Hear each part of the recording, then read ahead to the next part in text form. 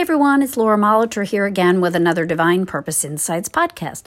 I'm your host of this weekly program and Divine Purpose coach and spiritual activist.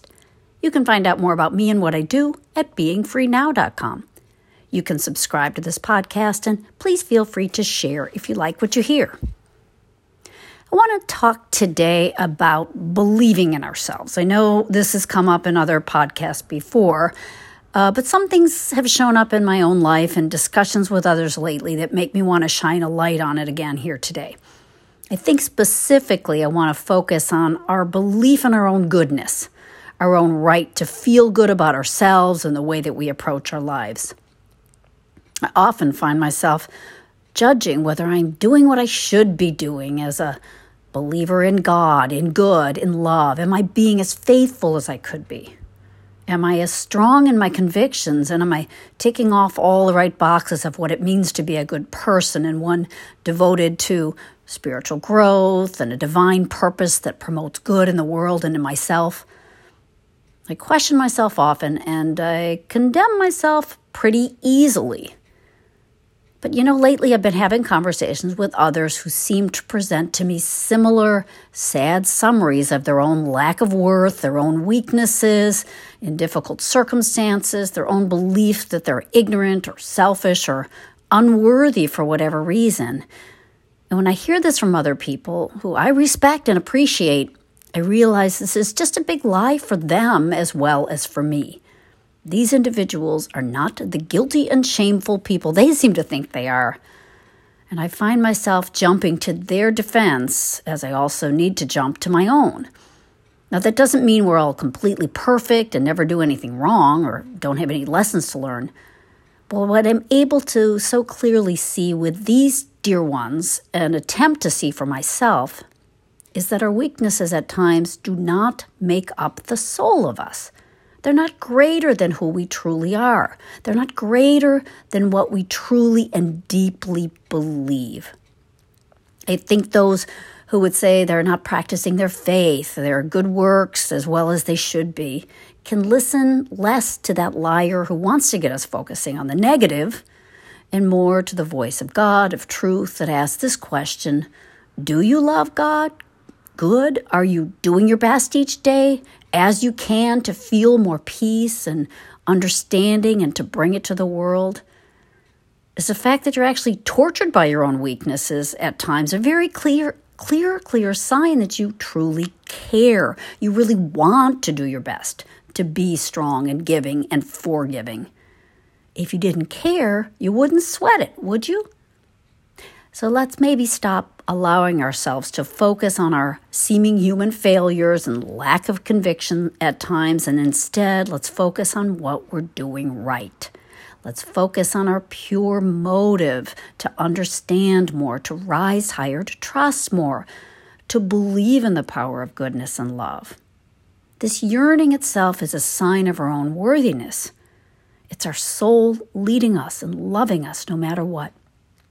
So think less about every human step you've taken, ruminating over decisions you've made or omissions. Trust that you're walking on your journey with your heart in the right place, and that you can't fail to progress spiritually and to learn each day how to be stronger and wiser. Meanwhile, stay on your own side, in that you're doing what you know best how to do moment by moment, and that there is never a moment where God, who loves you, is disappointed in you.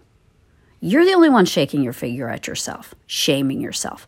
God, the truth, the very goodness you aspire to express and to live is on your side. So we can get on our own side. And in fact, our human weaknesses, our inability at times to stick to our guns or to fully know how to be the best we can be, to do the perfectly right thing, these are amazing and powerful opportunities to lean more on God, to seek out His mercy, and to feel how wonderfully assuring and healing and instructive and saving that can be. The very fact that so many good people tell me how bad they are, how much they don't compare to others in their faith and their goodness and their devotion, just shows me how false this whole belief of unworthiness is. It's a devilish distraction that keeps us from staying on course and from accepting the magnificent love of God for us, That's the very thing that strengthens and saves us, not our own ingenuity or toughness or perfect human behavior according to some arbitrary standard. In 2 Corinthians chapter 12, Paul is coming to this very realization. He's struggling with a thorn in his flesh, which we can surely take to mean our own nagging sense of an imperfection in us. And he discovers that this very thing means he's able to let go of ego and to find the beautiful moment of grace. There's no judgment in this, nor does it mean he's putting himself down. There's no condemnation of self, just realization and a true power in this that was able to make Paul the very amazing voice of truth and the healer that he was. Instead of being overwhelmed with his mission, he's having to let go and rely more on God. Here's verses 8 through 10. Again, this is 2 Corinthians chapter 12. And lest I should be exalted above measure through the abundance of the revelations, there was given to me a thorn in the flesh, the messenger of Satan to buffet me, lest I should be exalted above measure. And he said unto me, My grace is sufficient for thee, for my strength is made perfect in weakness. Most gladly, therefore, will I rather glory in my infirmities, that the power of Christ may rest upon me. Therefore I take pleasure in infirmities, in reproaches, in necessities, in persecutions, in distresses for Christ's sake. For when I am weak, then I am strong. We don't need to look for reasons to feel persecuted, surely, but we can remember that gaining some humility as we deal with our particular thorn, that doesn't mean that we're doing something wrong or less valued or that we're unworthy or unloved.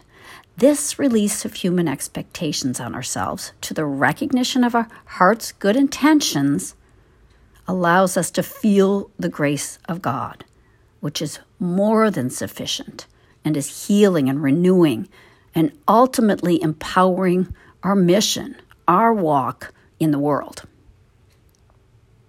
Well, that's all I have for today. Let me know if you have any questions or comments or want to talk more. You can reach me at lauramolitor@gmail.com. Thanks for listening. We'll see you next week.